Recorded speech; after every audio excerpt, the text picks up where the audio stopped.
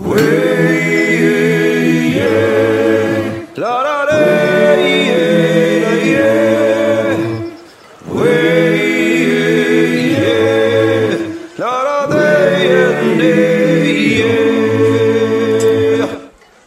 everyone, welcome back to the Forgecast. My name's Sam Towns. And I'm Alex Norton. Before we get into today's episode, let's take a moment to thank our sponsor. Today's episode is coming at you thanks to the handsome Robert Weber Abrasives. So the next time you need abrasives or grinder belts for your workshop at all the best prices, give a visit to webers.net.au. Do it. What have you been up to this week, Alex? Beat you to it. You beat me to it. Just quick on the draw. Working on a couple of Raptors and driving people insane by publicly doing an interrupted quench. Yeah, seriously. How dare you? The number of messages that I got, oh my God. It was either curiosity fire experts. Yeah. It was either just curiosity was probably about 30% of them, but 70% of them was people lecturing me on what a fool I am. Yep. But the Hamon actually came out great. I'm polishing it fully tomorrow. I've taken it to just 240 at the moment, and it looks good.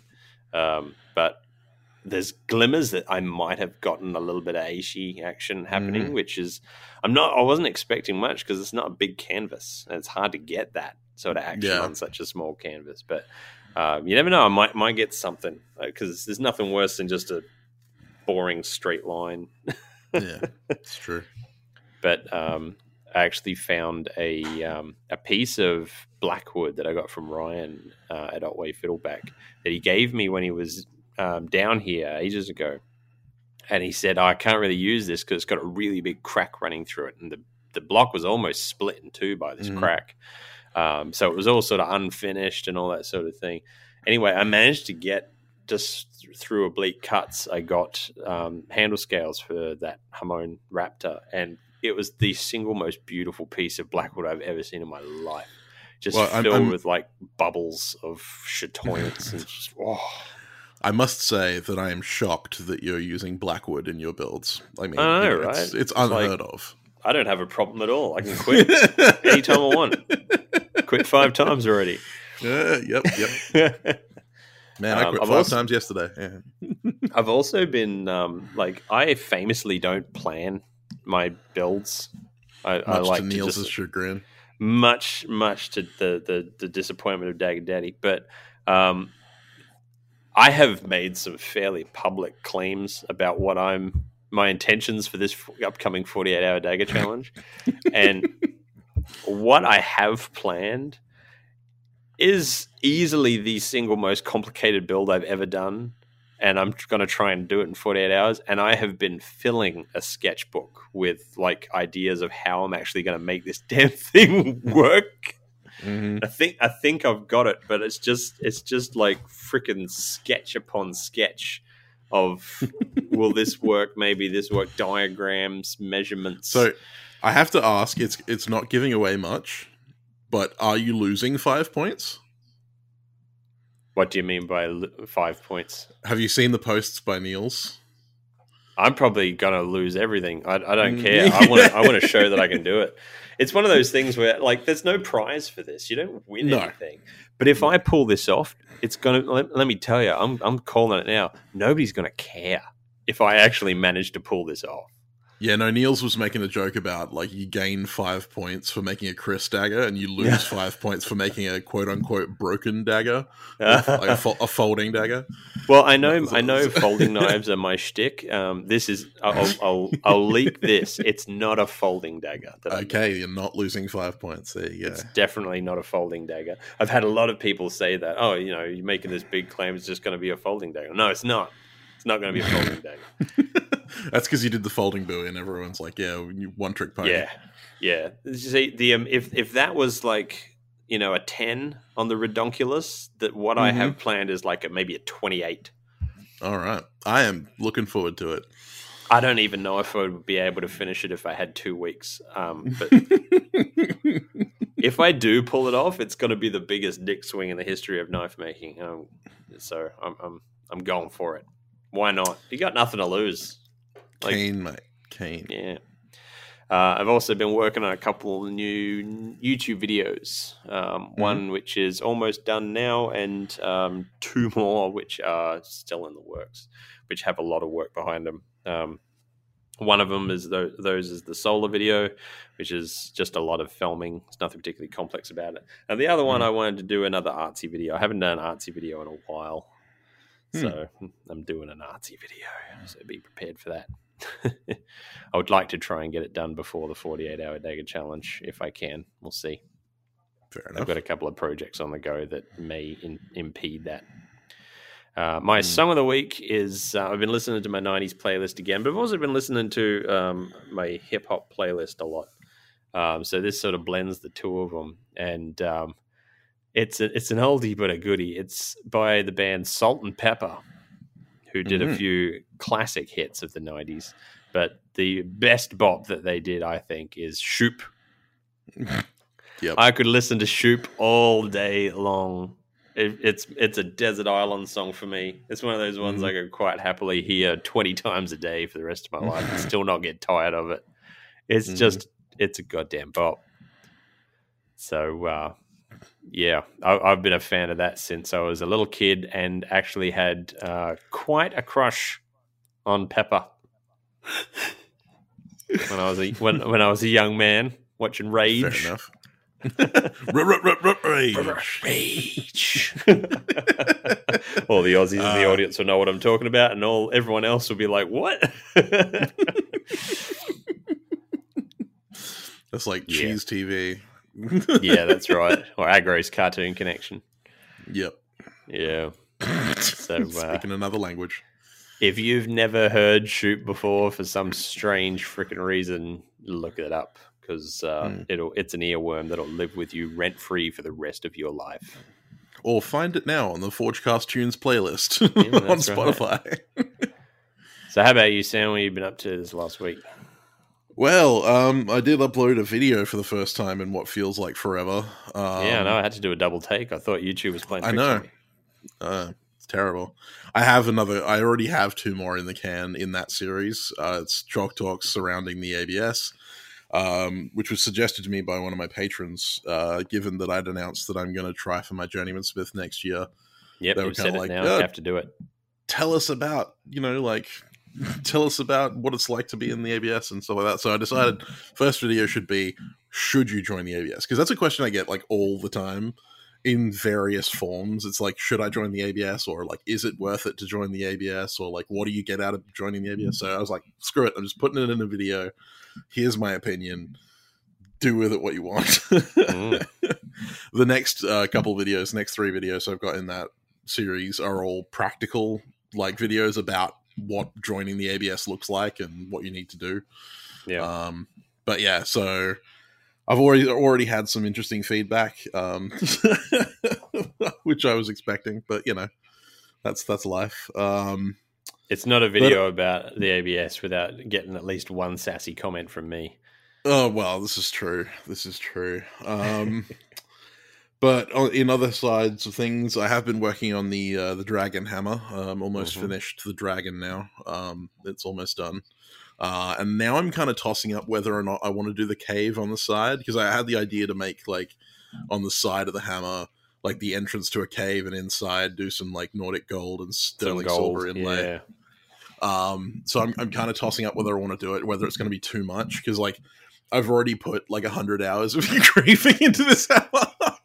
Sometimes good to have something to do of an evening, though. Well, yeah. I mean, that's basically what I've been doing. Is just been chipping away at it for the last few months. But no pun intended. I'm not. Yeah, well, this is true. I'm just not sure that I'm ever going to be able to put a fucking price on it that anyone will actually pay at this point. And I'm also working on engraving another hammer at the same time. I decided on a whim to forge out a little Viking crosspin, and I'm doing a little inlay. At the same time, I'm just imagining you with a hammer in each hand. Well, I figured I didn't have enough engraving to do, and I didn't have enough projects on the go at once, so I just decided to start another one. Yeah, sure. I had this. It came to me in a dream, and I immediately had to do it. So I'm currently working on that as well. Those projects haunt you. Yeah, and it's so simple, but it's also really neat, and I really liked the idea when I saw it in my head.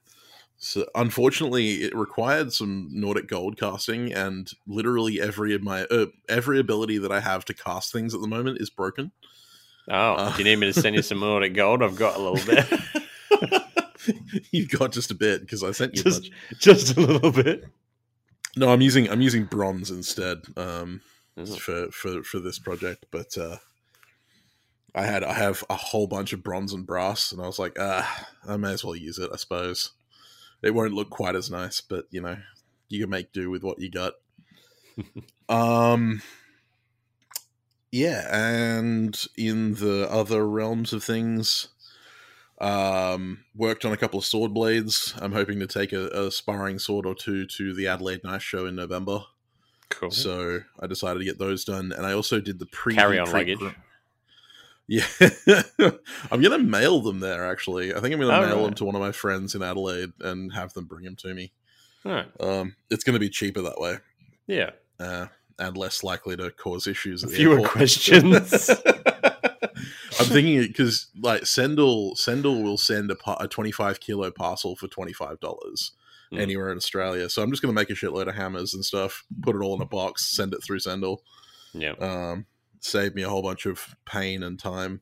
And just dragging that shit through the airport would be a pain in the ass. Well, I mean, when I went to Sydney, and I had like 4 hammers in my bag. that was bad enough.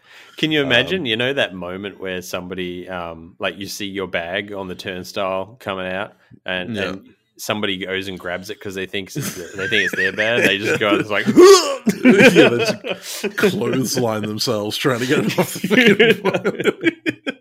fucking. Or when you hear it going through all of the machinery behind the wall, you just Yeah, I don't bubble wrap my hammers when I mail them to protect the hammer. I bubble wrap my hammers to protect everything else in the that's right. The postman.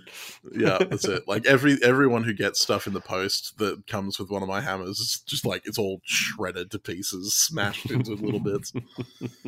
Oh well. Yeah, but that's basically been it. I'm just trying to slowly chip away at everything. Both literally and metaphorically. Because I'm going away to Darwin in like 2 weeks, 3 weeks. Right. Going to my friend Adam's wedding. Mazel tov, Adam. Yeah, that'll be fun. I'm not looking forward to being in Darwin because it's Darwin, but you know. At least it's winter though. Well, yeah, but it's winter in Darwin. It's going to be like fucking 30 degrees. Yeah, but it's better than going in the peak of summer. Well, this is true. Go to Darwin in January. That's bloody... Your flip-flops will melt to the ground. I'd pass away, yeah. It doesn't get as hot up there as it does down here, but the humidity is something ridiculous. Yeah, ridiculous.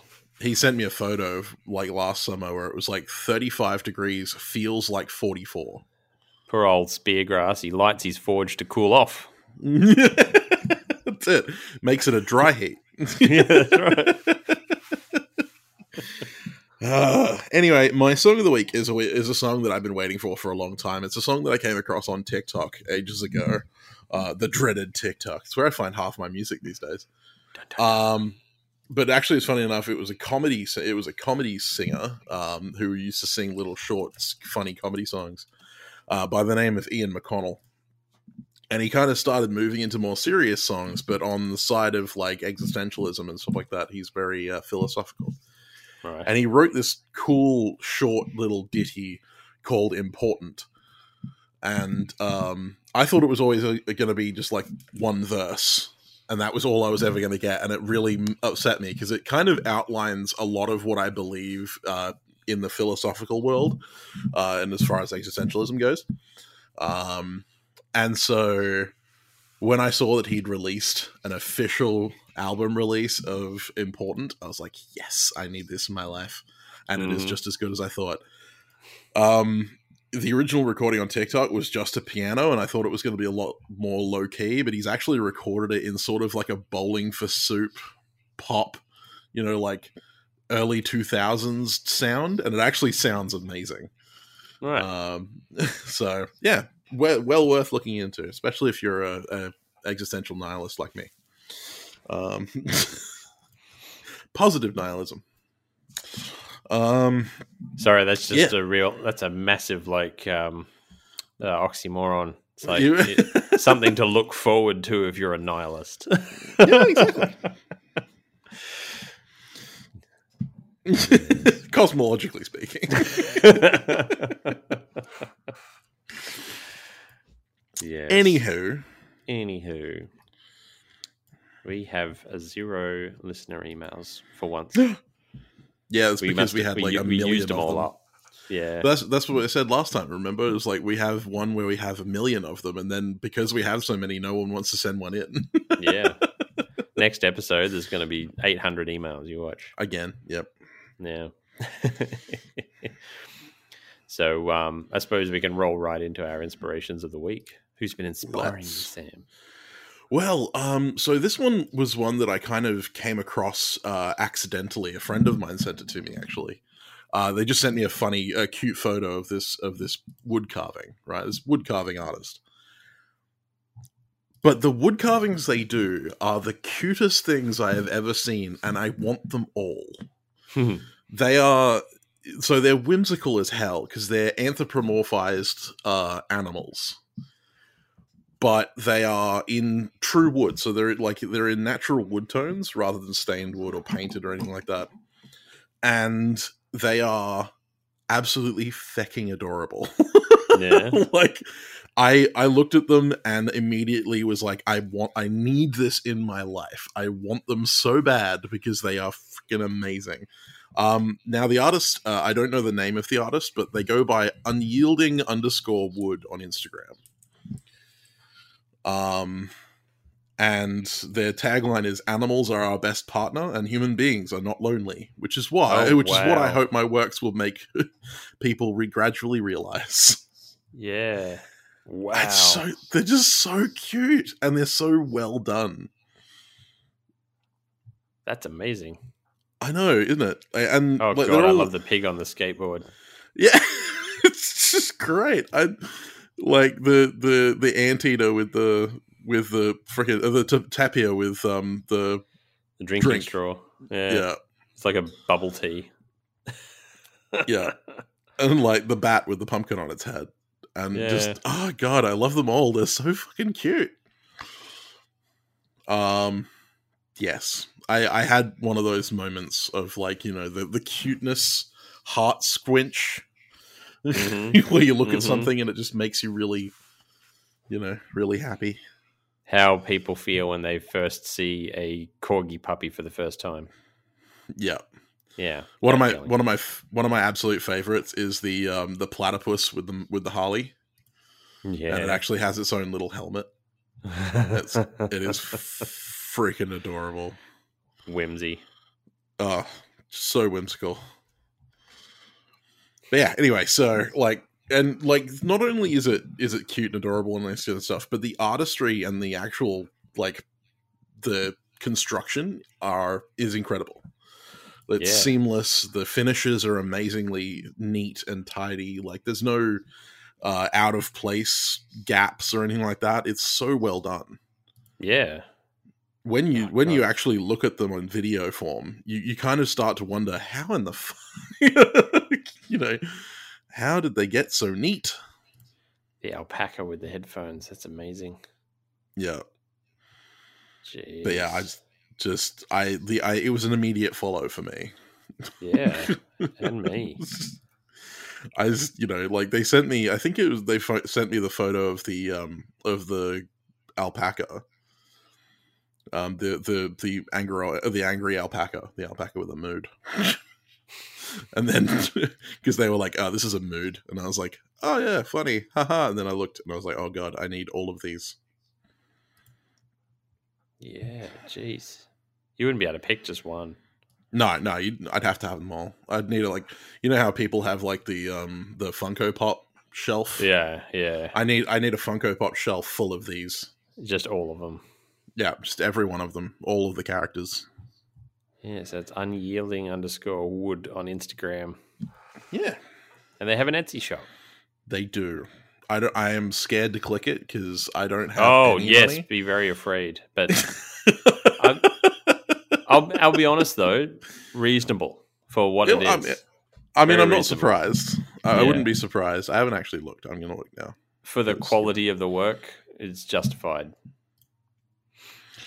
oh yeah, yeah. Easy justified. I mean, yeah, anyone looking at that would be terrified. But yeah, for what they make, oof.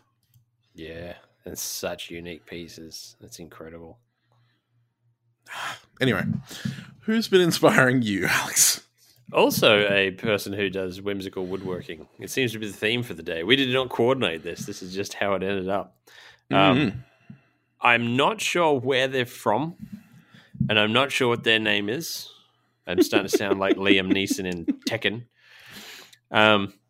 But they're, I believe, Eastern European, based on their acrylic name, which they go by Semyon. My pronunciation of acrylic is pretty terrible, but I believe it's pronounced Semyon. But their Instagram handle is Kudryavsky, Kuriavskiy,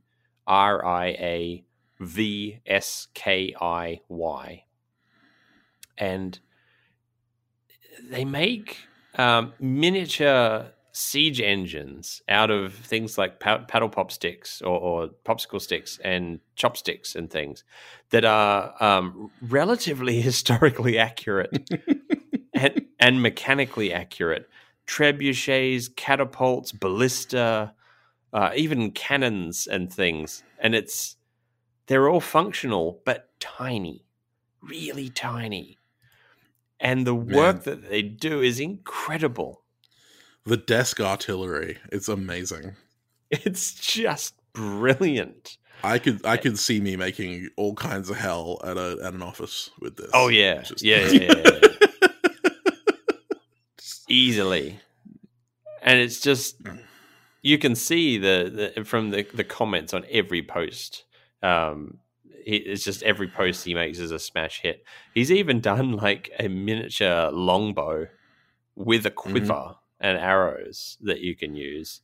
But the detail of the mechanism of some of them, like not all of them are historical reproductions. Some of them are fantastical versions of historical things.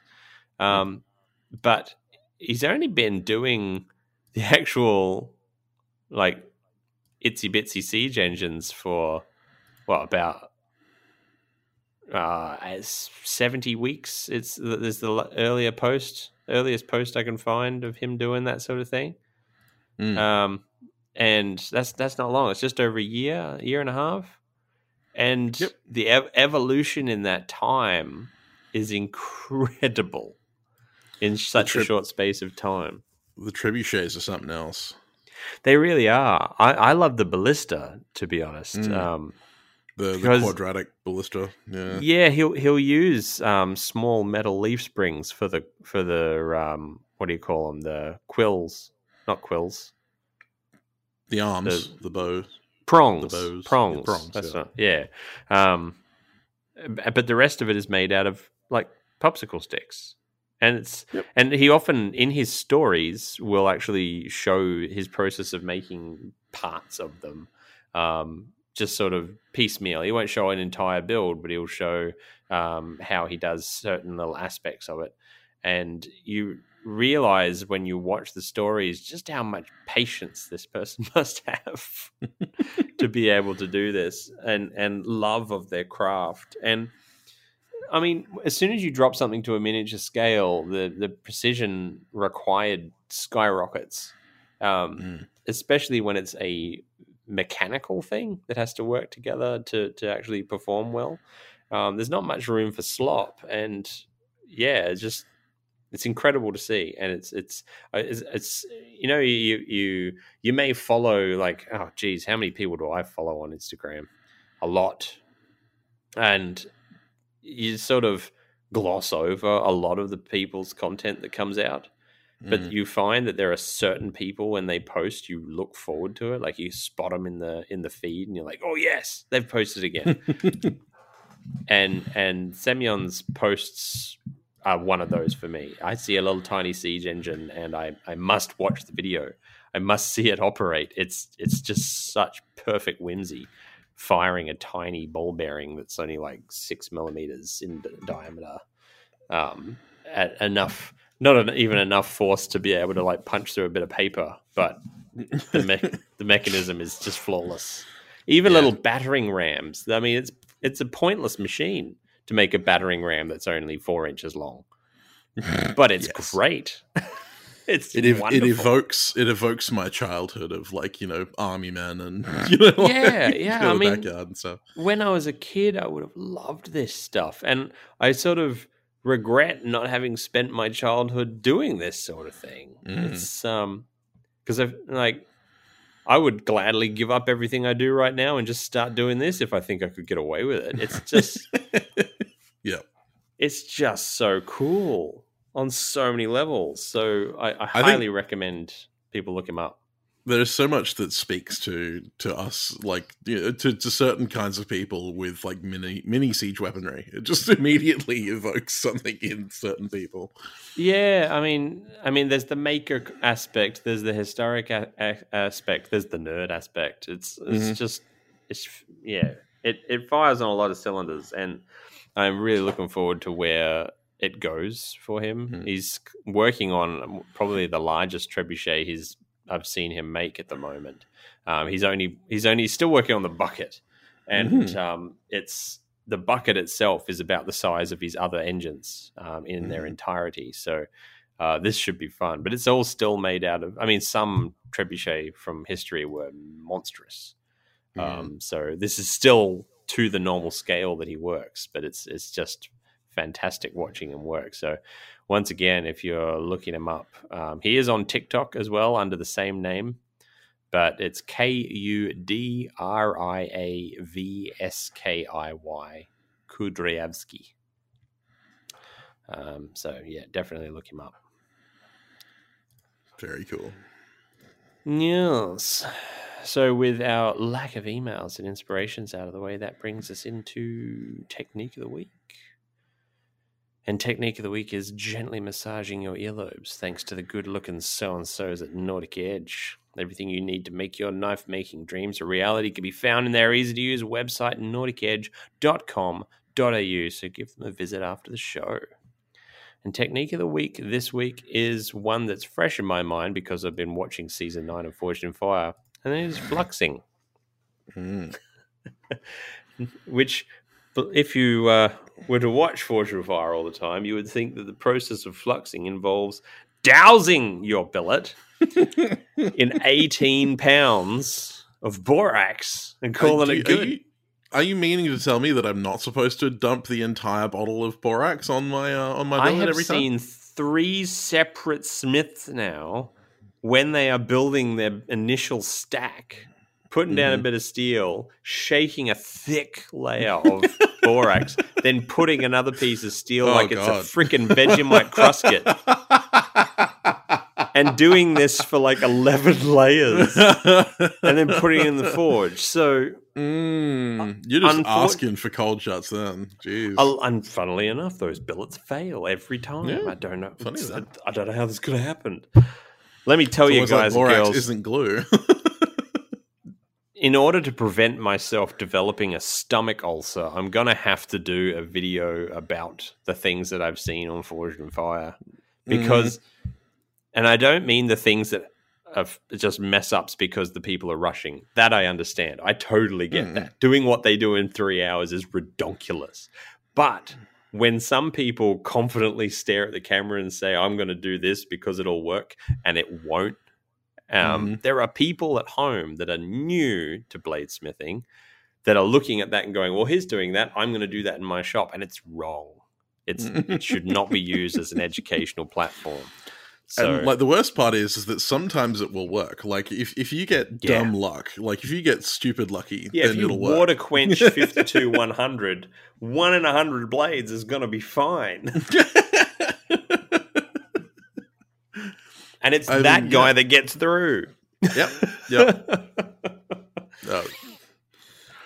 So, we want to talk about fluxing. And Our good mate Roy Adams is probably going to be happy to hear this, but we're fans of very little flux. Or no flux at all.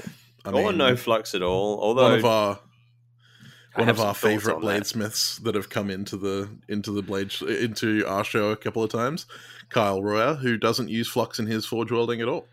Yeah, if you're not 'Cause going to he do a used sealed billets. sealed billet, yeah, if you're not going to do a sealed billet and do a fluxless weld, that is an absolutely valid strategy. And Jason Knight is a big fan of doing that. You know, you get your if you know your forge really well, you can do that. But it's one of those things where it's like, if you want to just avoid the cool factor and just mitigate your risks, just use a bit of flux. I know my forge pretty damn well. I ain't that that brave. but if you don't want to use flux, sealed billets are a great idea.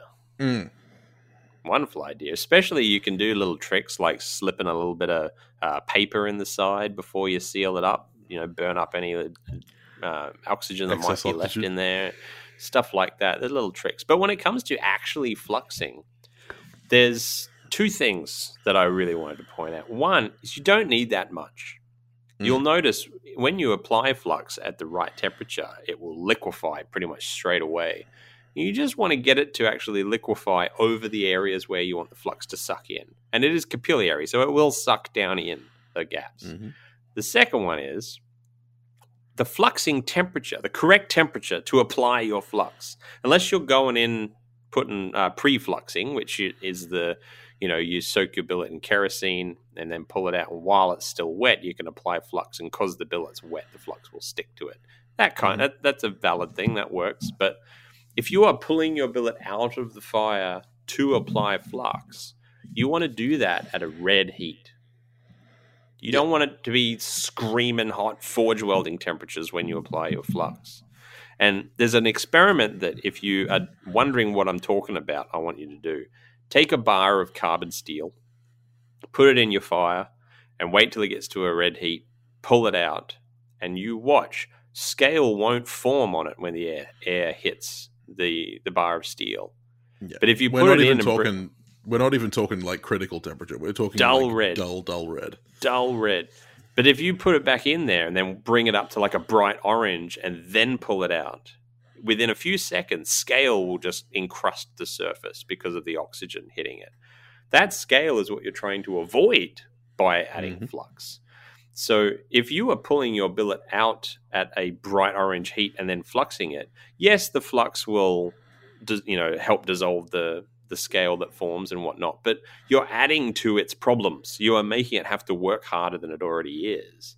So basically, if you're trying to use flux to set the weld on a billet of Damascus, start heating the billet of Damascus nice and slowly. Bring it out when it's at a red heat, which means you can have it outside the forge and it won't scale up in the atmosphere. Apply the flux. If you sprinkle on flux and it doesn't immediately melt, put it back in. It's not quite there yet. And then keep testing it. And then sprinkle a light coating of flux down the sides, and then stick it back in, and then bring it all the way up to the temperature for your forge welding pass. It's as simple as that. It's a very straightforward process. Not only is this going to reduce the chance of things going wrong, because excess flux can absolutely cause problems. You get those bubbles in the surface where you get trapped little pockets of the liquid flux and things. It causes all sorts of nonsense. But it also, if you are using the really nice fluxes that do cost a bit of money, things like Iron Mountain, or what's that? Sure Weld. Sure Weld's brilliant. I love Sure Weld, but it ain't cheap, especially if you're in Australia. But if you are fluxing correctly, one of those bottles will last you a heck of a long time. I mean, you could be Damascusing every weekend, and that bottle will last you all year. Yeah, for sure.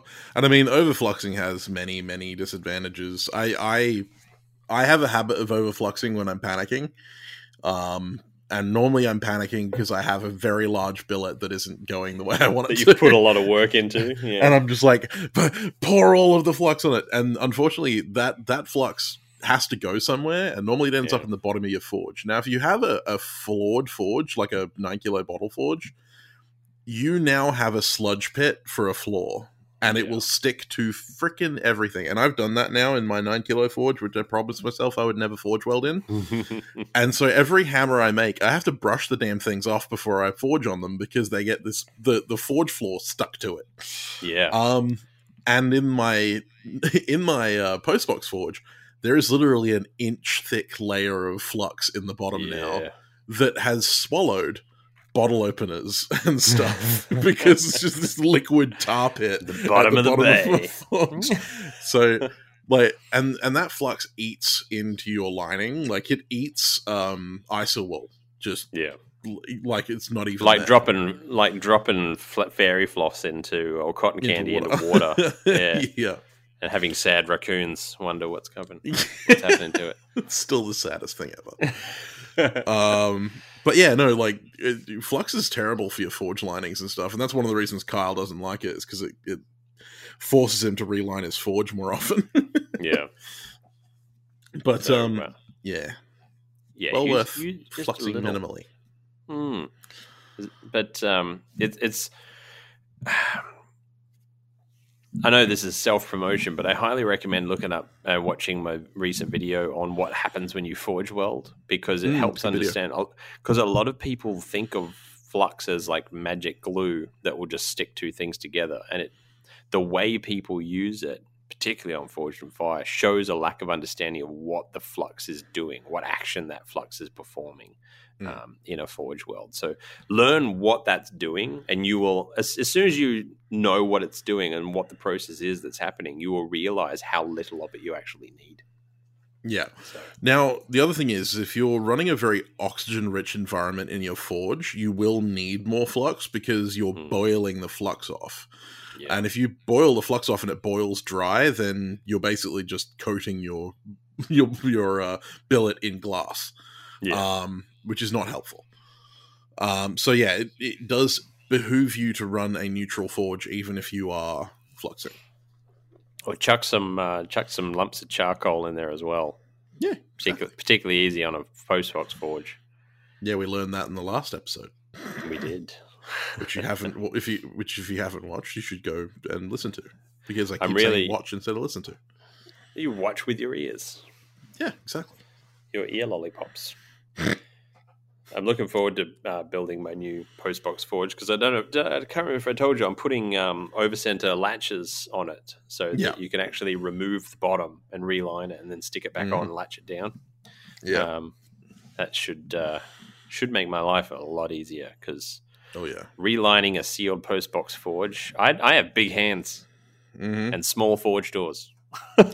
See, my postbox doesn't actually have a floor. It's tack welded in 4 spots to the plate that it's sitting on. So all I have to do is take an angle grinder to those 4 spots, and I just pull the whole thing off. And the lid, like the top, is actually a lid, so I can just take the lid off. So yeah, when I smash mine apart, it's going to be a little easier than the last one I made. But yeah, I have to get around to that in the next couple of weeks. So I'll probably do a video on breaking it down and show what it looks like. This is your forge. This is your forge on light flux. This is your forge on heavy flux. I am going to be ashamed to show that. That's like showing your mank tank. Yep. Seriously. Yeah. Now, our topic of the week was actually requested by you guys, and we all know, because a certain somebody is really overexcited for it. I'm not going to name names. No. But coming up at the end of August is the 48-hour Dagger Challenge. And with Sam and I's heavy promotion of it, a lot of you guys have decided to join in over the the last competition, and you want to join in. I don't know why you're throwing me in on that, like, because you're the one who made the fucking video. I've just gone like, 48-hour Dagger Challenge, fun. You're like, 48-hour Dagger Challenge, yes! That's it. My life is over. I fucking live for it. It's great.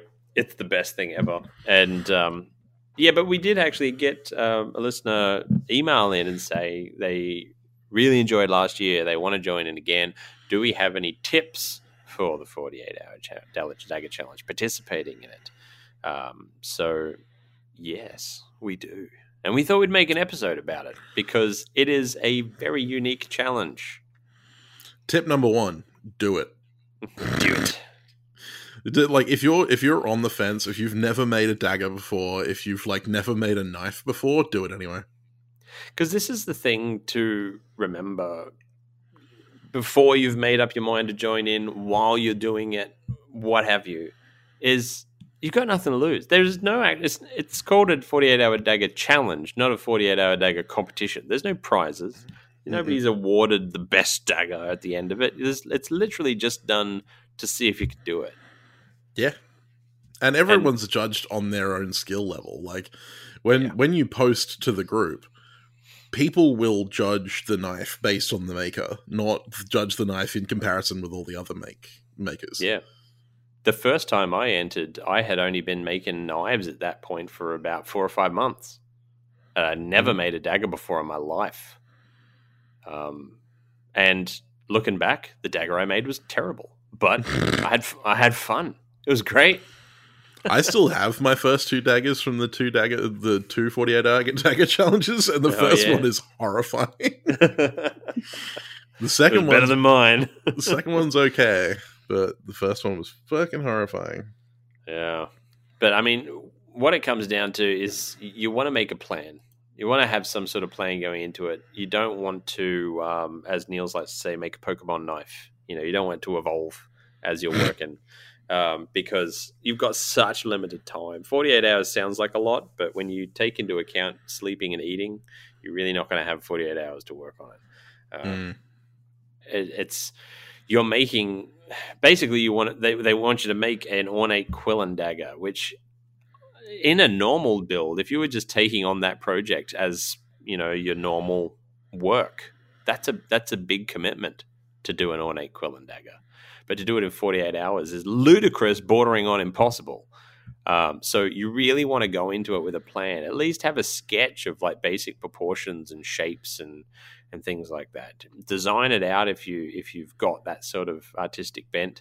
But also design the process. Like, all right, first I'm going to do this, then I'm going to do that, then I'm going to do that.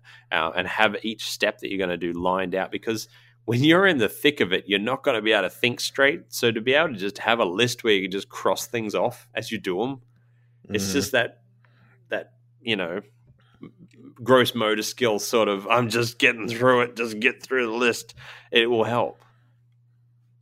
So if you're a beginner at knife making, try something really simple like I did on my first go, and do something like a Fairbairn Sykes or a Rondel dagger, something that's just really straightforward. There are a lot of simple dagger designs out there that, Sam would probably be able to give you a list of half a dozen historical daggers that are fairly straightforward. Yeah, if anything, I would actually suggest an OSS dagger or an O5 Council dagger rather than the Fairbairn, because Fairbairns are actually surprisingly complex. Well, the biggest problem with those is that they have a diamond cross section into the guard, whereas like OSS daggers and stuff like that have that flat ricasso, which means that your guard fit up is going to be 10 million times easier. So for those of you who don't know what I'm doing for the 48 hour dagger challenge this year, is I'm doing it all hand tools. Love it. Because that's what I said last year. I said, like, last year I put in 110% and I did it all with like my machinery. I did the best dagger I could with all of the machinery at my disposal, including my sandblasting kit and all that kind of stuff. This year I was like, nope, I'm going to use nothing but hand tools. You're going to use... Does that include a coal forge with a hand crank blower? I'm not sure I'm going to go that far. I think I'll still use gas forge. Just to save me the headache of not burning my freaking steel halfway through. Because I haven't used the solid fuel forge in like 5 years. You're a bit out of practice. A little bit. But yeah, so like... For us more practiced makers, we can make the challenge whatever we want it to be. Like, push and take it as an opportunity to push yourself. Well, that's what we're doing. Like, Alex and I both have, in the past couple of years that we've done it, just said we're going to push ourselves to make the best thing we can possibly make at 48 hours. In my case, I'm like, I'm going to put the ultimate limitation on myself and see what I can do. Yeah. But like, if I was getting just into this and I'd never made a dagger before, or hell, if I'd never made a knife before, then I might just say, I'm going to make a dagger, and I don't care what it looks like. I don't care if it's the best dagger ever. I just want to make a knife. Like, and if at the end of the day I have a knife that stays together, then I'm happy. Yeah. Call it a win. That's it. So, like, it's all down to your own personal kind of level. And the main advantage to joining the 48-hour dagger challenge is that it gets your work in front of people. It gets your name in front of people. You meet other makers. Really good marketing opportunity if you're trying to get your knife making business off the ground. If you've been a part of the 48-hour dagger challenge, you become a member of a very tight-knit community of makers. Especially if you finish.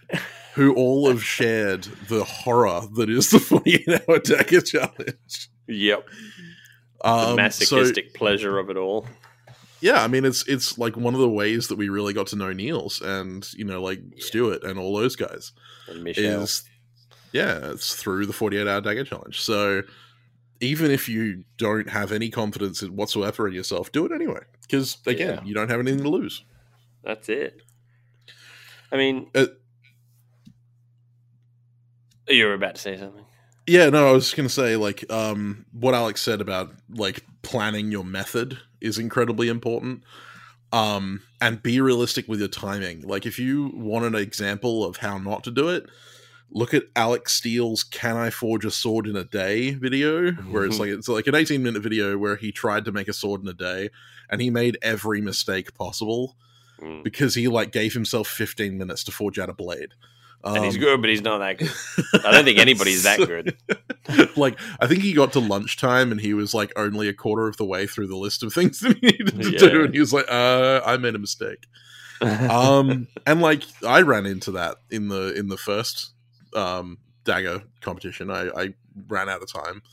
The second one, I ended up with extra time, even though I had to remake my guard and my handle scales. Like, you just got to plan your time out better. Yeah, and preparation's a big part of it as well. And one thing that you really want to do is do an inventory on your consumables beforehand, so that you can stock up. Drill bits, grinder belts, sandpaper, forge fuel, steel, stuff like that. Know that you've got it to hand, so that you don't have to think, "Oh shit, I'm going to have to make do without," and that makes you have to change the plan and improvise instead of just sticking to the plan. And that's why drawing your design is really important, because if you draw your design and decide what materials you're using beforehand, then you can have all of that stuff ready. And make sure you have excess, because like I said, I had to remake my guard and my handle scales, and I'm really glad that I had the stock to do it. And let me tell you, between Weber Abrasives and Nordic Edge, you can get all of the things you need. You certainly can. But yeah, like, even if you're planning on only using scrap from your backyard or whatever, make sure that the scrap you have is enough to make the thing you want to make. Yeah, put it aside and keep it dry. And I mean, when you do have everything, prep it all beforehand. It's just like if you're cooking a complex meal, doing all the prep work beforehand of, having everything separate out to hand, ready to go, and available. Do that the night before, so it's all just out and ready. Or even, it starts at lunchtime. Get up early in the morning and do it before you start. And that way, you know where everything is. It's all ready to go and ready to fire off immediately. Because otherwise, you're going to be looking around for things. Clean your workshop. Yeah, and organize it. The first dagger challenge I didn't have a clean workshop, and it was a nightmare. So the second time, I spent the day before the challenge just cleaning my workshop. And the morning of the dagger challenge, before the 12 p.m. start, I like tidied everything, made sure everything was laid out exactly right, made my life a million times easier. And it gives you an excuse to clean your freaking workshop out. Yeah, which is, it's good to do that once a year. Yeah, exactly. Another thing that you really need to do, which I'm sure Sam can attest to, is if you're going to be using like brass or copper or bronze or something, cast the ingots that you need if you're going to need them beforehand and have backups. Sam was able to turn it around last time and just completely do a 180 when things went tits up and start over because he had the stuff to go back, to fall back on. If you didn't have that, you would have been scrambling for an alternative, but you were prepared. So you've got to, like, if you've got the ability to cast a couple of small ingots, like spares, chuck them aside. You can cast them up the few days before and chuck them aside. Yeah, absolutely. And be prepared to roll with the punches. And I suppose one of the biggest tips that I can give you is don't give up. Yeah. Because you have nothing to lose, because you're not gaining anything by winning, like, you're not going to win, right? Like, there is no winning. Finish. Right? Yeah. Like, just finish. And that's the one thing that pushed me through last year was the fact that I got to the night when I broke the handle scales, and I was kind of like, screw it, I've got to do this. And then the morning of the last, like, 12 hours the last 6 hours that I had, because I think I got up at 6 a.m. and I broke the guard. And I basically gave up. I was like, nope, that's it. It's over. I can't do this anymore. And then Niels just pointed out, you're not going to win anything if you don't finish. Like, you're not going to lose anything if you don't finish, but you may as well just finish. Yeah. And I still managed to get it done with like 2 hours to spare. You did. So you hustled. Like, just finish and push yourself. Just, because at the end of the day, even if the dagger that you make doesn't come out the way you wanted it to or anything like that, just get across the finish line. Yeah. Because even though I hated it at the time, I'm pretty proud of what I came up through with at the end. And that took a while to get used to. Yeah. I still remember the Fandango over the Fishmouth World. Oh, God. That whole build was a nightmare. That is probably the most slender, successful Fishmouth World I've ever seen performed. And you did it in the heat of the moment. And you fluxed appropriately. Yes. The Iron Mountain saved me on that one. Yeah. But yeah, no, just at the end of the day, just finish. Just get over that finish line. Even, like, no matter what you have to do it anyway. Yeah. Because you will be happier and prouder of yourself. And it'll teach you something. It'll teach you what you're capable of. I had a comically smooth process last year. And so I'm expecting this year to just be nothing but foibles. Just, yeah. My experience last year was so horrible that this year I'm just kind of like, the design I'm going for is incredibly simple because I'm using hand tools. I have to be very simple. But at the same time, I'm doing very simple because I want as little possible things to go wrong as I can. It's sensible. Yeah. I can't do another one like I did last year. But like, I look at the dagger that I made, and I look at the dagger that Alex made, and I look at the daggers that people like Michelle and Niels Michelle's made. was great. All in 48 hours. And all of us would say that there is no way in hell we would do that in 48 hours in any other example, except Niels. Niels will go like, hell yeah, I make that in 48 hours all the time. Yeah. This is the man who did his entire Mastersmith set in 6 weeks. Yeah, exactly. This is the difference between someone like Niels and someone like everyone else.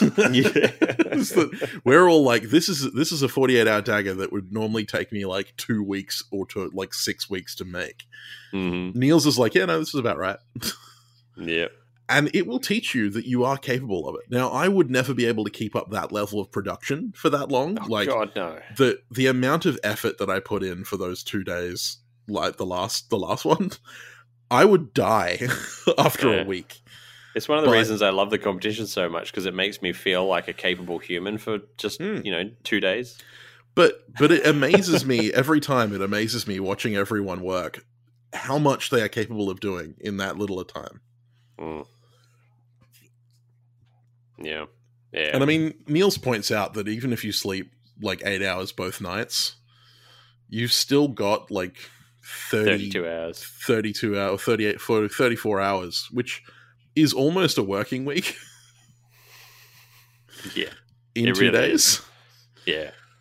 And it's hard to argue with them. It is hard. But who needs sleep, right? Well, yeah, I mean, he doesn't sleep, but, that's Niels. I'm dreading how exhausted I'm going to be at the end of this one. I don't even want to think about it. I am so tired in the future that it has traveled back in time and it's making me tired in the lead up. I'm doing this with hand tools, man. What am I doing? Will you just wait till I announce my plan?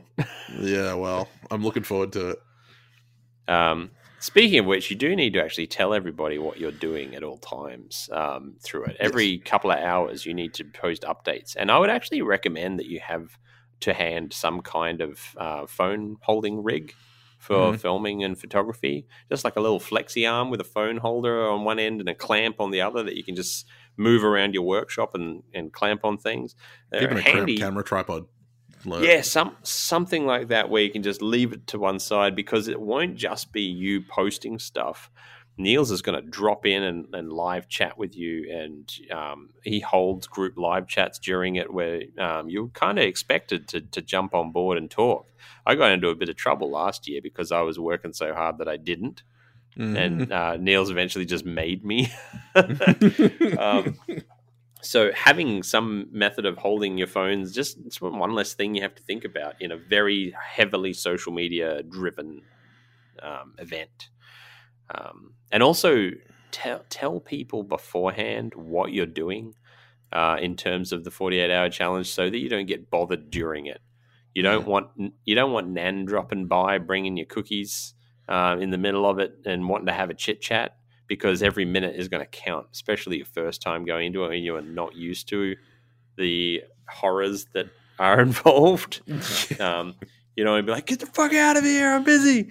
You want people to know that you're doing it and say, just don't bother me between lunchtime today and lunchtime 2 days from now. Yeah, that's it. You just go, for this next 48 hours, I am completely unavailable. Yeah, everybody that has a chance of interrupting you, like neighbors or friends or family, just let them know beforehand. Look, I'm off limits. I'm not going to answer my phone. Call me if someone's dying, and that's it. That being said, I would give you the advice: if you're tired, sleep. Yes, and also snack and hydrate regularly during it. Yeah, the first 48-hour Dagger challenge, I pushed through until like 2 a.m. and then woke up at 6 to keep going, and I made more mistakes that way than if I'd just gone to sleep. And don't forget, you're working with dangerous power tools. Yeah, the first day of the second one where I made the double twist core fucking fish mouth weld dagger stupid fucking thing. I only got like 6 hours work the first day because I got to like 6 p.m. and I was wiped. I was completely dead. And so I went to bed. And I got up at like 6:30 the next morning and I started again. And I made so much better progress because I was well rested than if I'd tried to push through my tiredness. So yeah, sleep. No, I highly recommend choosing the food that you have carefully. Like things that are high in glucose or dextrose will keep your brain active. You want to have some carbs if you're going to be doing it very physically. Like if you are doing a heavy forging thing, preload your carbs beforehand. Hydrate like crazy because you'll be so focused on the work that you will forget.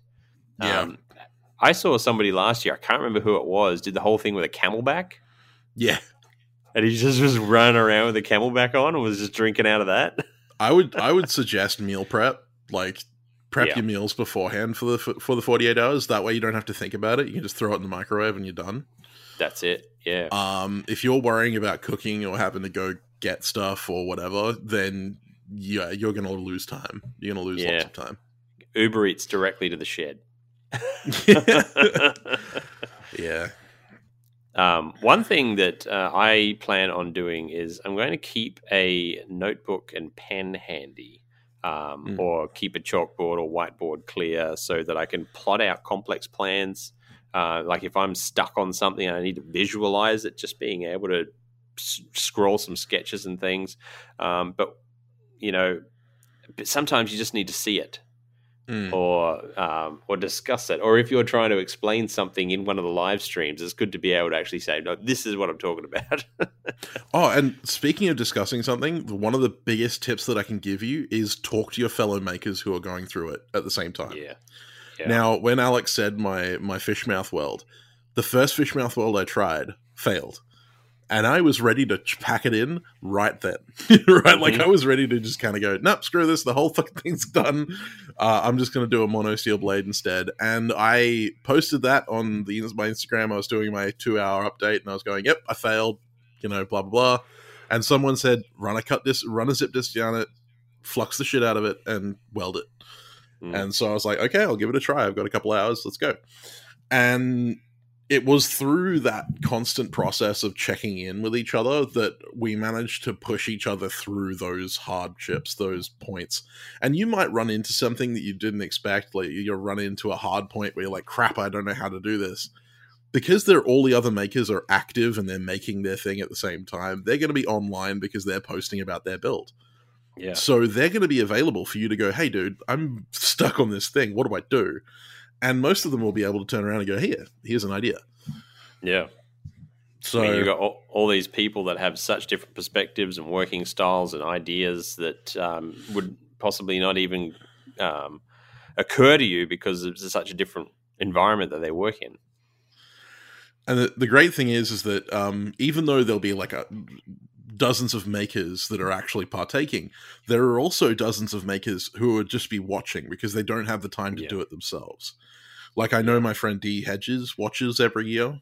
She follows with great with great enjoyment, but she's also one of the most talented bladesmiths I know. So, like, even if it's not someone who's actively participating, you may find that there are people watching the group or watching your build, watching the hashtags, that will see your work and actually be able to help you out with some advice. Yeah, I remember her and I were talking to you in the first 48-hour challenge with your file day. I can't remember what it was that came up. It was the friggin' Ricasa. It was the Ricasa was overlapping the guard, and I was like, oh god, this is all terrible. And you guys were like, facet the Ricasa. Yeah, facets. And I'm like, I'm not going to facet the Ricasa. That's stupid. I'll try it anyway. And I faceted it, and I'm like, it works. Yeah, that's right. Yeah, that was a good moment. Yeah. It's always me ending up in those corners where I'm just like, I'm screwed. I just want to give up now. I want to throw in the towel. And everyone else is like, no, don't. Just keep going. I'm like, all right, fine. It's one of the benefits of being so forward in time zones because I'm at plus 10 in my time zone. So when I've finished, I get to then watch everybody else play out their horrors. He gets to watch the last 2 hours of my freaking struggle. And then I get to watch Niels do like 3 days worth of my work in 20 minutes. I remember the first Dagger challenge where, like, you and I just finished and he went live and he was doing his finish grinding in like the last fucking 45 minutes. There with a Fordham and Kratex wheels just doing like incredible detail work on his bronze guard. Yeah. I remember watching it just going, dude, you're grinding at like 30 minutes to go. What are you doing? But I mean, that after thing, the whole, I mean, you may finish after the 48 hours, but the 48-hour Dagger challenge continues for a few days after that because all of the results start dribbling in. People start talking about it. Podcasts bring on Niels and talk about it and things.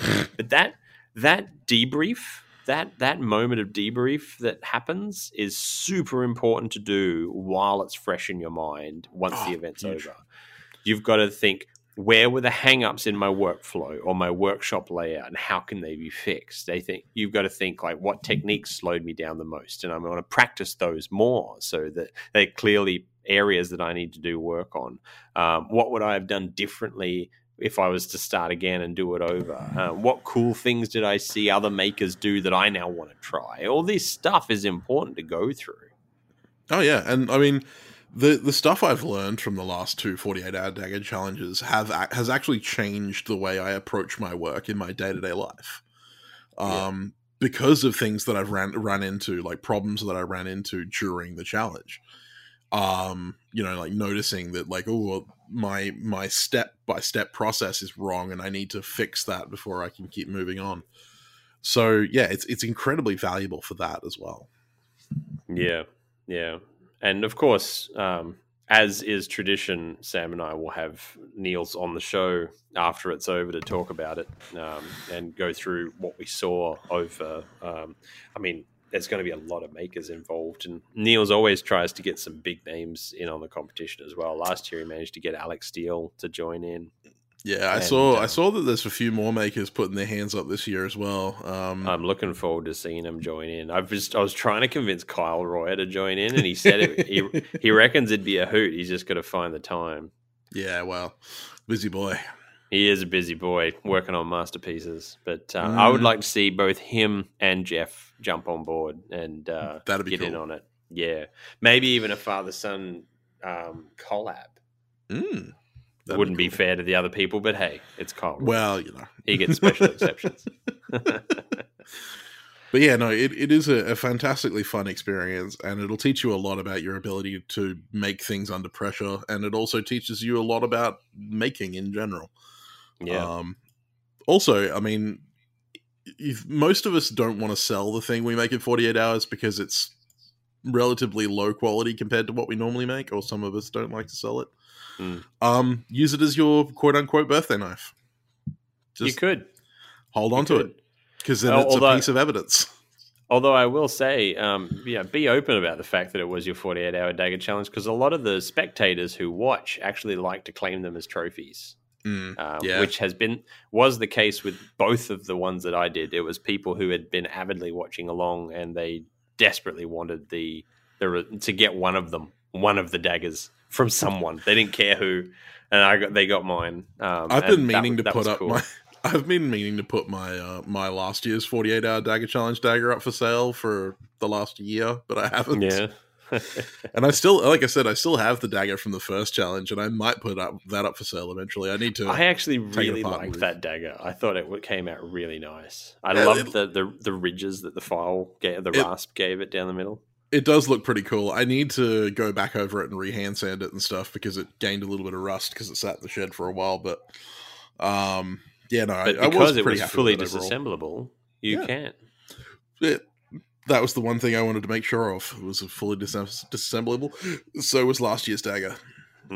That one rule, by the way, is going to be the biggest thorn in my ass with the plan that I've got. Yours and mine both. Because I am dedicated to using only hand tools, which means hand drills. Yeah. Fun times. Or you could, how good's your green sand casting? Not great. Given that I don't have any green sand right now, not great. Hot punch undersized, and then when you do the hand drill, it'll be much easier. I mean, that is a method. That's true. It depends on what material I make the handle, the fittings out of, I suppose. If it's brass, then it's not going to be too bad. I do have braces and bits, and but it's going to have so much character being all hand done. I mean, that's going to be a prize of a knife at the end of it. That is the hope. Like I'm expecting to make a pretty decent showing, because given that it's simple, and despite the fact that I'm using hand tools, given that I'm using a relatively simple design, I want to make it as good of a simple knife as I can. Yeah. So it's not going to be like, because I'm using hand tools, I'm going to make it rough and ready and horrible and all that kind of stuff. No. I want to make this a good piece. Sam's doing the 48-hour Dagger challenge medieval edition. Pretty much. Pretty much. It just gives me an excuse to forge everything really close to shape, which is something that I really enjoy. So get your Lin Ray on. Yeah, exactly. Maybe not that good, but Oh man, can you imagine him joining in? That'd be the dream. That'd be the dream. Him or Nick Rossi, or both of them. Both of them are just incredible forgers. I just would love to see it. Niels has the street cred. He should do a public outreach campaign to all these big name knife makers and try and get as many of them on board as possible. He should reach out to Nick and go, "Hey man, because we both made Mastersmith this year, you have to join my 48-hour Dagger challenge." Yeah, there you go. I mean, Nick Rossi just made one of the world's biggest blacksmith knives with Will Stelter, so yeah, that was huge. Yeah, monstrous thing. But hopefully this has given you some inspiration to join in, or at least something more details to watch if you're going to be an observer of the competition. I know it's not for everybody, but it's definitely a lot of fun. It's masochistic fun, but it's definitely fun. Yeah, and I mean, to that end, join the 48-hour Dagger Challenge group just to watch if you want. Just, or just follow the hashtags. The more supporters we have, the better, because, like, those are the people that keep us going when everything's going to shit. Yeah. Sometimes you just need a cheer squad cheering you on, really. And I mean, while Alex and I have a following on Instagram and stuff like that will follow us either way, if you're following the hashtag, you might see some new makers who are just getting into it that make something that you really like. Yeah. And, you can give them your support as well and encourage them to continue their craft as much as anything else. Yeah, absolutely. And sometimes, let me tell you, as one of those makers, you need the cheering on. Oh, God. I mean, I need the cheering on a day-to-day basis. The highest attendance of a live stream I've ever had when I did the final fit-up of everything, final assembly of my Dagger last challenge. And it was like 20 minutes before the competition finished, and I'm like, please, everything fit together, please, everything fit together. And all these people are like, oh my god, it looks so cool. Yeah, I think the Instagram live I did of like pulling the blade out of the etch and putting it all together, I think everyone was in there just going, you made it, woo! And I was like, oh god, I made it.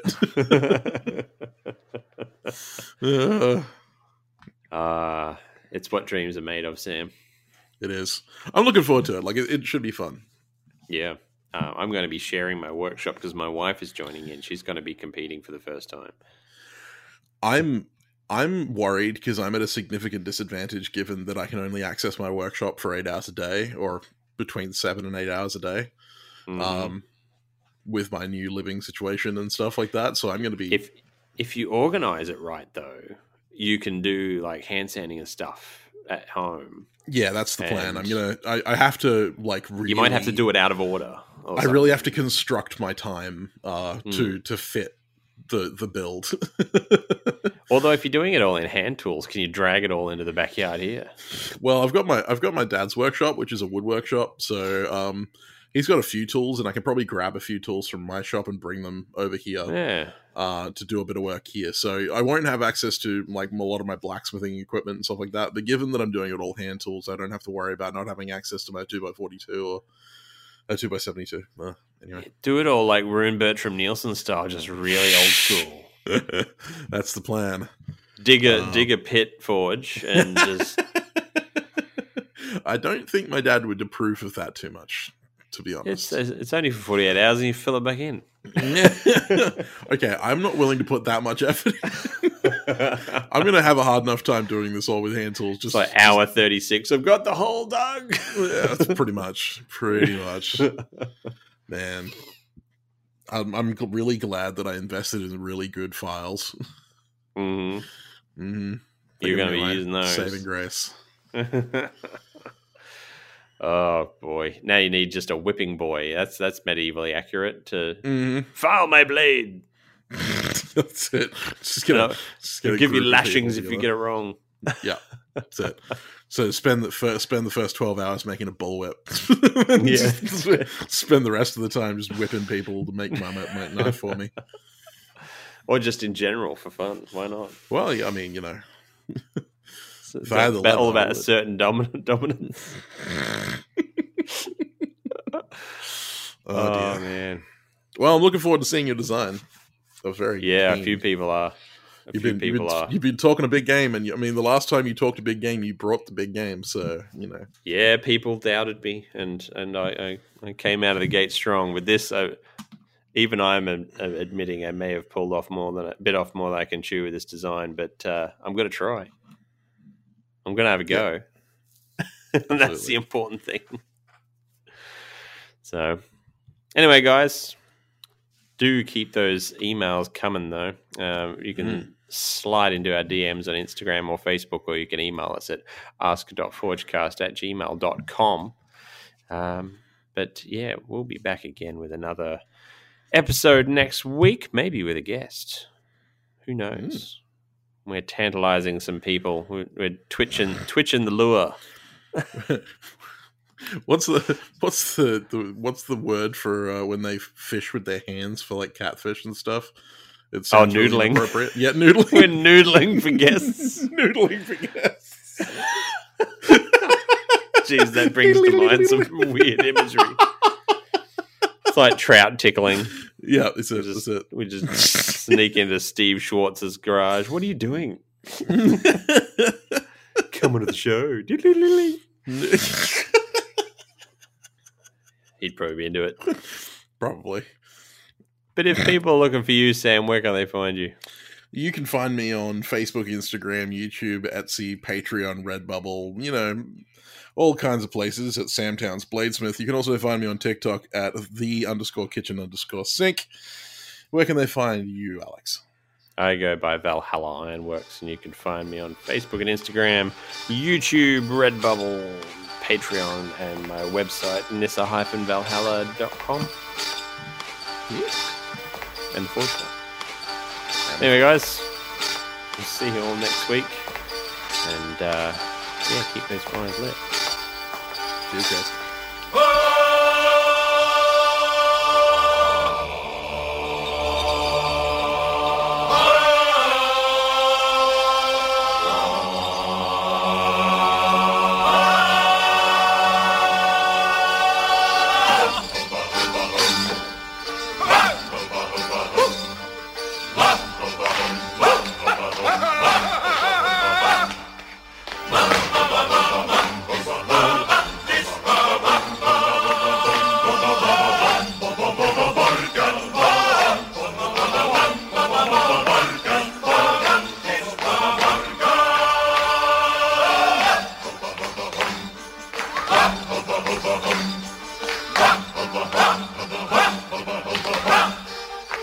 It is your